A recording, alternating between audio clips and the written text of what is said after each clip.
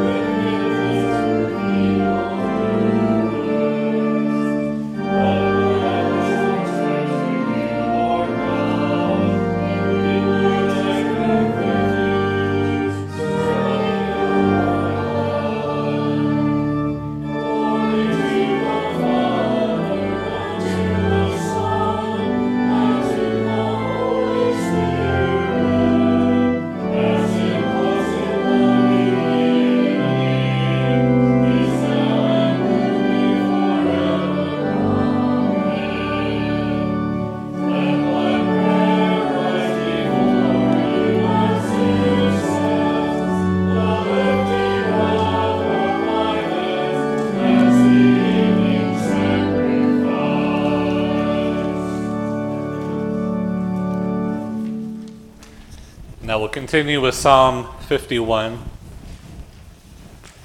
We'll read it responsively by whole verse. Have mercy on me, O God, according to your steadfast love and your great compassion, blot out my offenses. Wash me through and through from my wickedness and cleanse me from my sin. For I know my offenses, and my sin is ever before me. Against you only have I sinned, and done what is evil in your sight. So you are justified when you speak, and right in your judgment. Indeed, I was born steeped in wickedness, a sinner from my mother's womb. Indeed, you delight in truth deep within me, and would have me know wisdom deep within. Remove my sins with hyssop, and I shall be clean. Wash me, and I shall be purer than snow.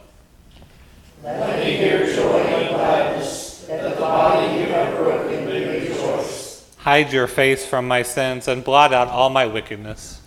Create in me a clean heart, O God, and renew a right spirit within me. Cast me not away from your presence, and take not your Holy Spirit from me. Restore to me the joy of your salvation, and sustain me with your bountiful spirit. Let me teach your ways to offenders, and sinners shall be restored to you. Rescue me from bloodshed, O God of my salvation, and my tongue shall sing of your righteousness. O Lord, open my lips, and my mouth shall proclaim your praise. For you take no delight in sacrifice,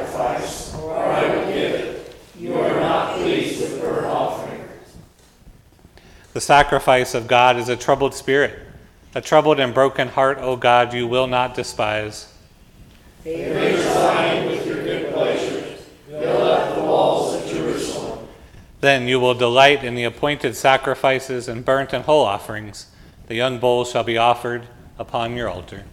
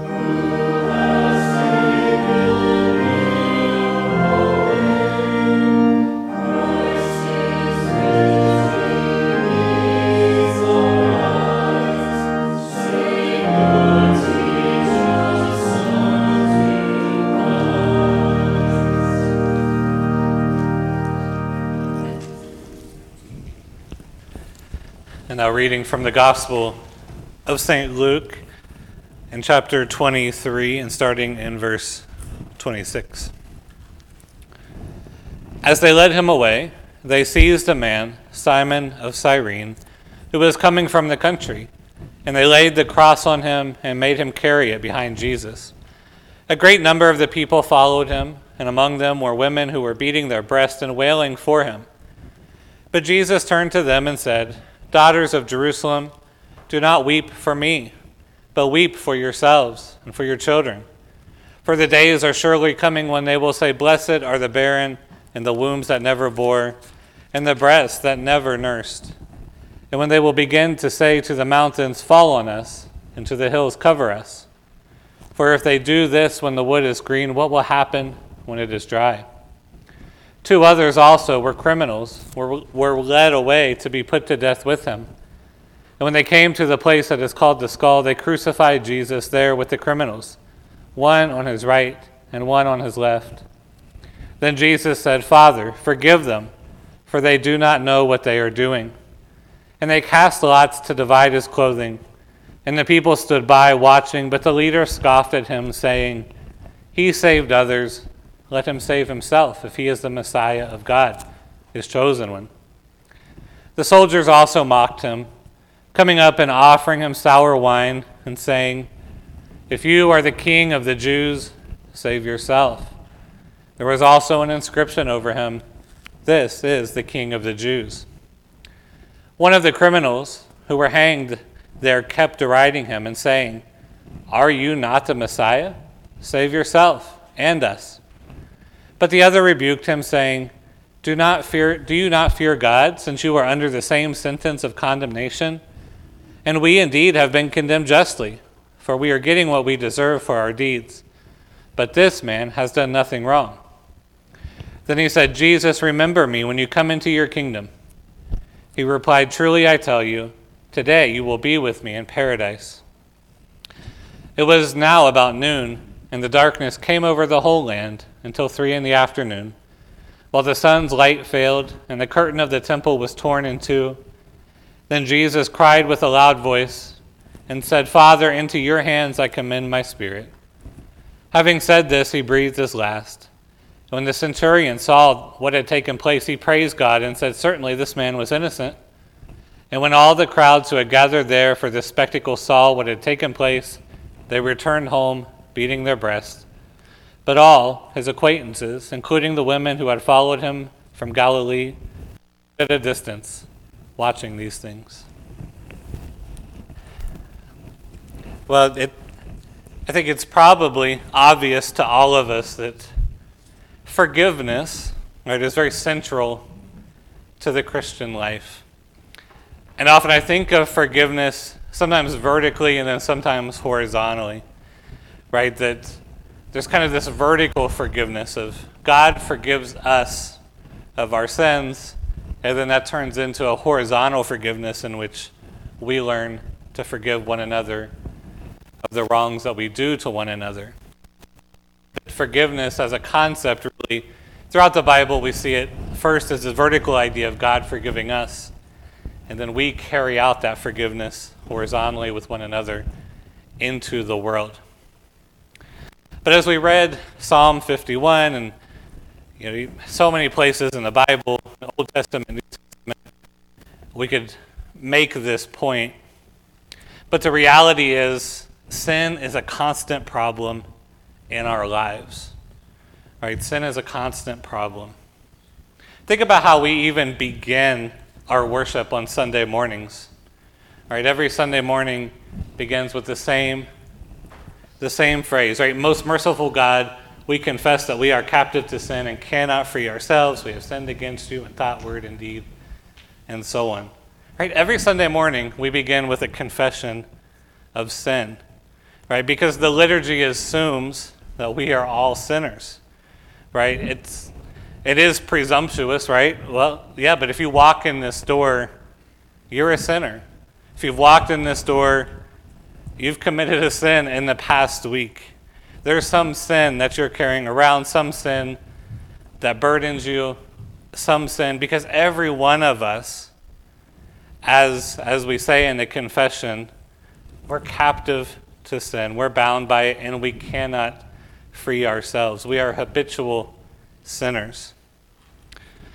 But in fact, Scripture says this, right, in 1 John, and sometimes I read this in connection to that confession, but in 1 John chapter 1, verse 8 through 10, if we say that we have no sin, we deceive ourselves and the truth is not in us. If we confess our sins, he who is faithful and just will forgive us our sins and cleanse us from all unrighteousness. If we say that we have not sinned, we make him a liar, and his word is not in us. Right, and you can pay attention there to the verbs in verses 8 and 10. Right, so verse 10, if we say that we have not sinned, we make him a liar, and his word is not in us. Right, we can't deny that we have sinned. Right, but John doesn't just leave it in the past. Right, he says, if we say that we have no sin, we deceive ourselves, and the truth is not in us. We're past sinners, right, and we're present sinners, and we're future sinners as well. The Augsburg Confession, which is really kind of the central document of what it defines to be a Lutheran, states it like this. It says, we teach that since the fall of Adam, all human beings who are born in a natural way are conceived and born in sin. And the Augsburg Confession calls the evil in our hearts that we are born with an innate disease, a hereditary condition. Right? All of us are born sinners. Right? We've inherited from generation to generation from Adam. We've inherited hearts that are not turned to God, but rather are turned in on ourselves. And it's sin, this is an important point, because sin, sometimes we talk about sin and we think about the big immoral actions that are obvious when we hear the word sin. Right? And yeah, sometimes indeed we do not commit those big immoral actions. Right? Maybe we don't steal from people. Maybe we're not unfaithful to our spouse. Maybe we're not killing people actively. Maybe we're not covetous, and so on. And yeah, we don't do those big immoral things. But sin, that's only a piece of what sin is and what we say sin is. Right? Sin itself is not loving God with our whole hearts. Right? So whenever we act in a way that puts ourselves or something else, right, above God, then we're sinning. Right? When we put ourselves as the highest, most important good in the world, right, we're sinning. When we put someone else, something else, whether that's someone in our family, whether that's a concept, whether that's money or country or race or whatever it is that we're tempted with, when we make that our highest good, we're sinning. Right? And so I want to see sin first and foremost as a relationship problem, right? Because it speaks to our disordered relationship with God. Our heart is not aligned to God, right? And that's ultimately what sin is. Because God himself is the source of all life, all goodness, all truth. And if our hearts are aligned to something else, then we're cutting off ourselves from the life. We're cutting ourselves off from truth. We're cutting ourselves off from all goodness, right? And this is why St. Paul can say the consequences of sin, the wages of sin, are death, right? Because when we turn our hearts and put our hearts into something else, we're cutting ourselves off from the very source of life, right? And so sin, again, it's not just the big immoral things that we might think of that are obvious. Right? Sin infects all of our hearts. St. Augustine and later the reformer John Calvin would say, our hearts are factories of idols. Right? There's not a day, there's not a week that goes by that our hearts are not tempted to make something else the highest good rather than God. Right? For many of us, that's material things, that's money, that's security, or whatever it is that we're tempted with. But our hearts are always looking, right, to find something else other than God. We're always looking to put our hope in something else. Right? And so the fifth petition then in the Lord's Prayer, right? Forgive us our trespasses as we forgive those who trespass against us. It's a daily reminder that we are entirely dependent on God's mercy. Right? Christ gives us this prayer to pray. He teaches us how to pray this. Right? And daily he's telling us, pray for forgiveness. Pray for the forgiveness of our trespasses. Right? Because daily sin is a problem for us. And so I'll get a little more nuanced theologically then. Sin is a problem for us because we're always going to be tempted to sin. Our hearts are never going to be perfectly aligned with God in this lifetime. However, as Lutherans, we want to make it clear that through baptism and through trusting in God's word by faith, right, the consequences, the eternal consequences of our sins are in fact forgiven. Right? God is not holding our sins against us when we receive him in faith, rather he forgives us, right? And we say that he doesn't see our sinful hearts any longer, Rather, he sees Christ's righteousness. Christ who died for us took on the punishment and the consequences of our sin for us. However, we're still tempted to sin, right? And we still carry in us that original sin that we've inherited from Adam and from all the generations of sinners that came before us. And so in this lifetime, we're never completely free of that reality. And so often, Luther and others talked about our dying and our death as the completion of our baptism, right? That what was started here at the font is completed when we die, because then our hearts are completely aligned to God. And then we are completely free of sin, right? But we do want to make a difference too. It sounds pessimistic to say, oh, we're always sinners. God does with his Spirit change our hearts, right? And day by day, we pray for the grace not to be sinners. We pray daily that our hearts would begin to align to God's will. Our hearts would put God the highest. And that does happen in this life, that day by day we slowly kind of grow in grace. Daily the fancy word, we mortify the flesh, we kill the old Adam day by day, right?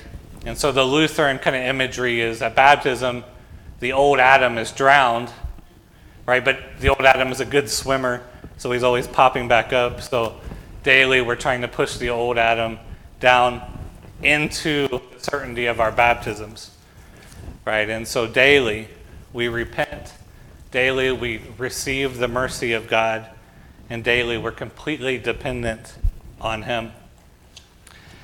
And so the Lutheran question then that we could ask is, how can we know that our sins are forgiven? Right? We pray this, forgive us our trespasses as we forgive those who trespass against us. But how do we know?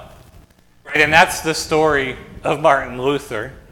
Right? That's kind of the myth of Martin Luther. The big story is here you have this monk, this friar, who has a very sensitive conscience, and he's very aware of his sin, and he spends hours and hours in confession, and he's torn up with this idea of, well, how can I know that I'm forgiven? Can I do enough penance? Can I do enough good works that assure me that I'm forgiven?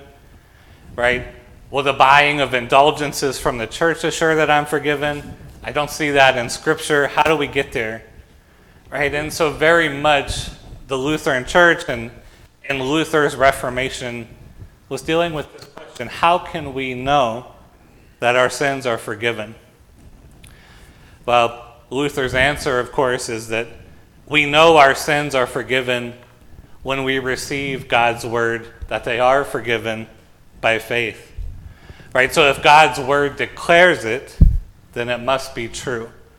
Because whatever God speaks comes into reality. When God says, let there be light, well, there's light. Right? But also when God says, your sins are forgiven, well, your sins are forgiven. Right? God's word, God's promises cannot lie, they cannot be wrong. So whatever God speaks is true. Right? And so the first answer there, how can we know our sins are forgiven? Well, we put our trust into God's word, who says that it's so. Right? And in putting our trust into God's word, then we have confidence that it's true, that we are forgiven. But Luther, and of course the scriptures acknowledge that, well, we're bad at that.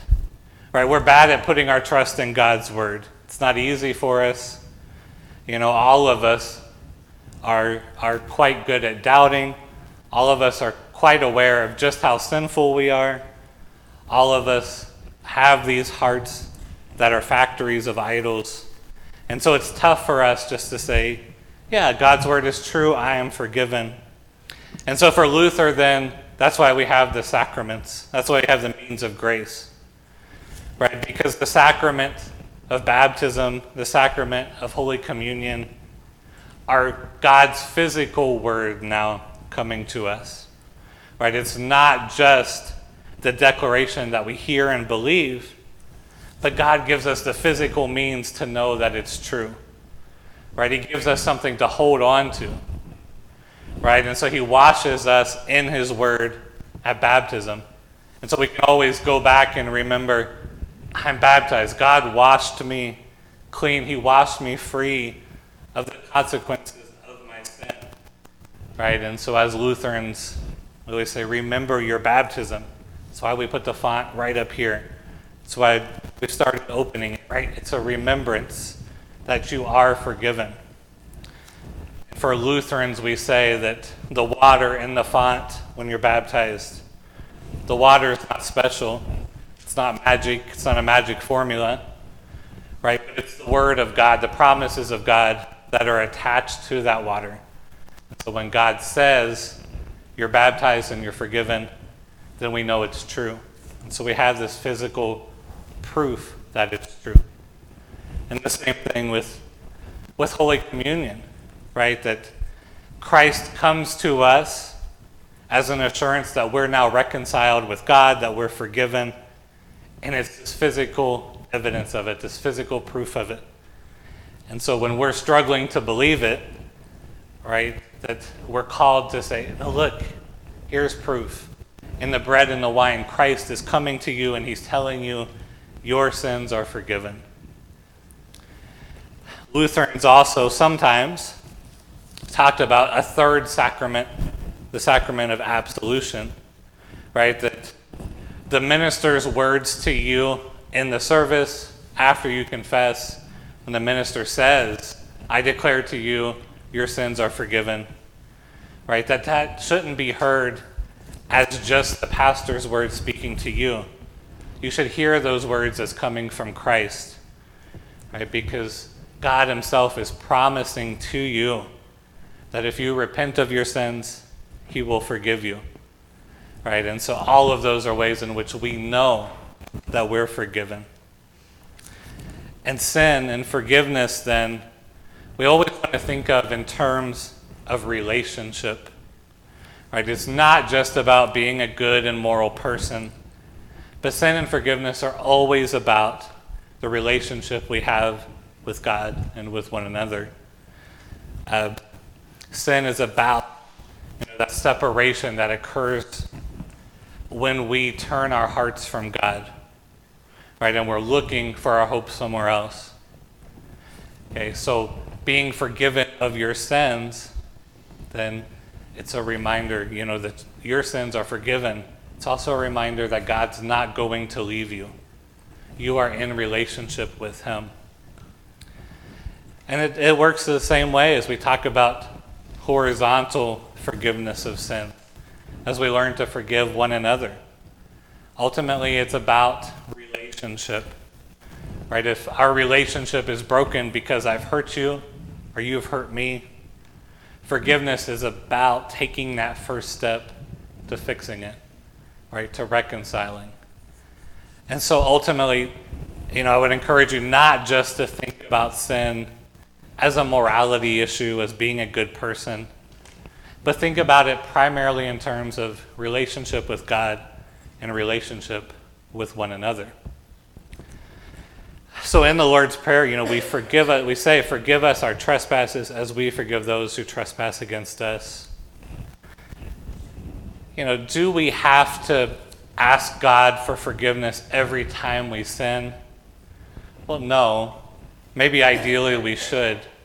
But our forgiveness is not contingent on perpetually asking for it, right? Ultimately, we're forgiven by our faith in our baptisms, right? We're forgiven when we trust God's going to forgive us. And so yes, daily we sin, but if we don't one day or 2 days ask for forgiveness, is God going to condemn us? Well, no, right? Because our hope is in Christ. It's not in our always asking for forgiveness. And so then we see then that Christ has put this petition in the prayer, forgive us our trespasses, precisely as a reminder to us that we are dependent on God's mercy. Right? Daily we pray this as a reminder that we should always come back to God and say, God, I know you love me, and I'm putting my trust in your mercy. And so the fifth petition is fundamentally about that. Right? Putting our faith in God, putting our faith in his mercy. It's not so much about recounting all of our sins daily, although maybe that's a good practice, but it's about saying, God, I need you daily. I'm dependent on you. There's also some confusion, I think, when we hear this petition, forgive us our trespasses as we forgive those who trespass against us. Some people read that conditionally, right? That forgive us our trespasses if we forgive those who trespass against us. So some people read it as if God's not going to forgive us if we don't first forgive others. I don't think that's so much as what's going on in this petition. Rather, I think we understand as we forgive those who trespass against us. We should understand that more as an illustration. What I mean is, we're asking God to forgive us, and then we say, as we forgive those who sin against us. Well, the thought here is this: if you and I can learn to forgive one another, right? If us, mortals, sinful mortals, can forgive one another, how much more can God forgive us? Right? How much more capable of mercy, of reconciliation is God than you and I? Right? And so here we just have this bare standard. God, forgive us as we're capable of forgiving. You know, we can forgive, you can forgive, but God forgives so much more. Right? And so this is supposed to be hopeful for us. Right? If you and I can forgive, then certainly God can forgive. And he can forgive us all the more.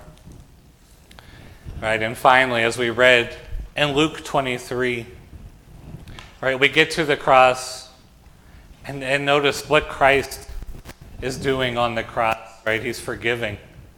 Forgiving all of those who put him on the cross.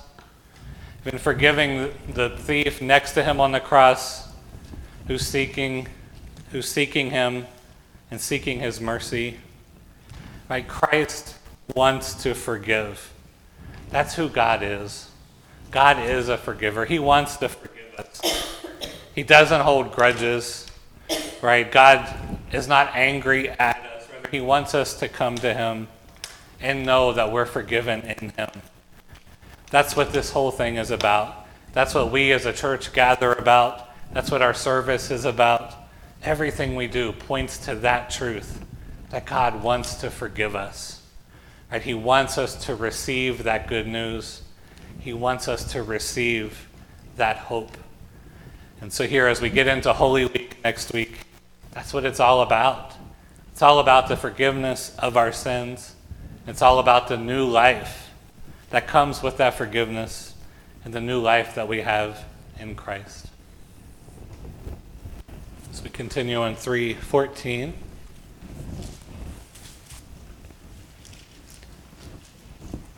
Long ago, God spoke to our ancestors in many and various ways by the prophets. But in these last days, God has spoken to us by the Son.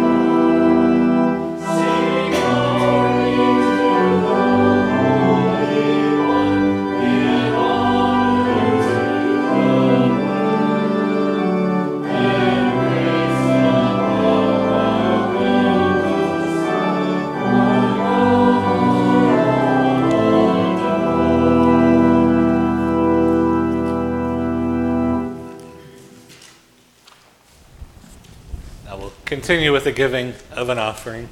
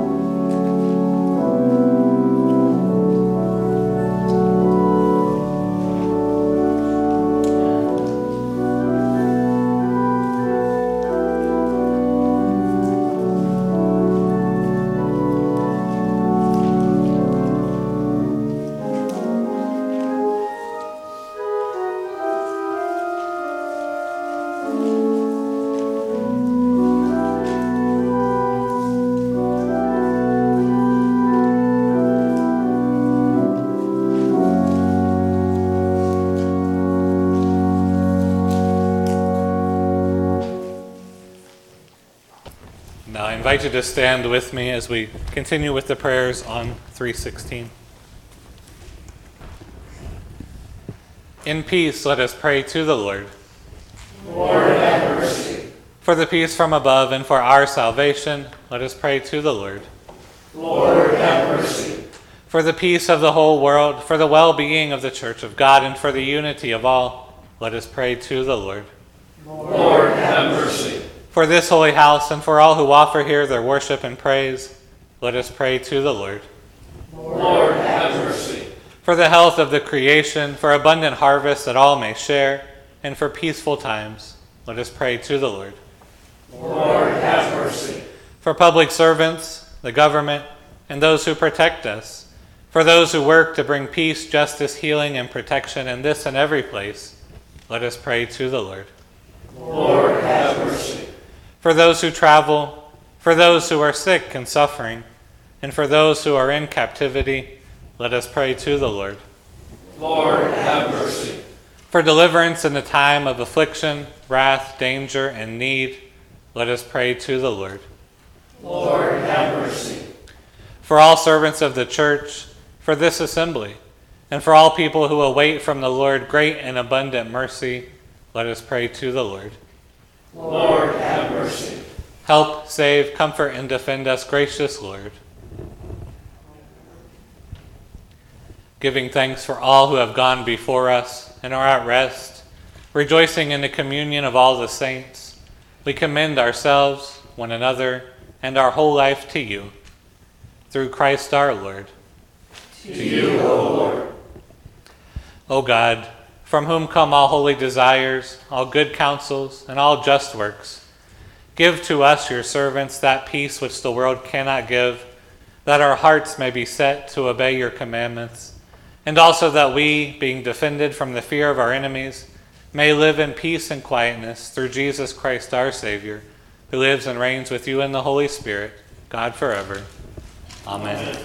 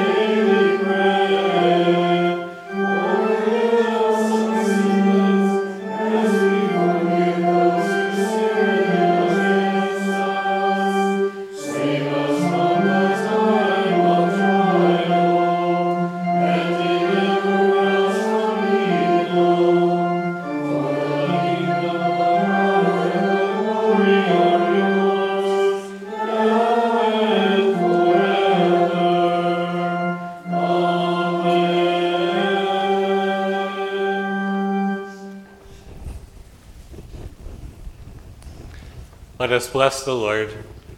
Thanks be to God. And the Almighty God, Father, Son, and Holy Spirit, bless and preserve you. Amen. And now the peace of Christ be with you always. And also with you. I invite you to take a moment and greet one another, signs of Christ's peace.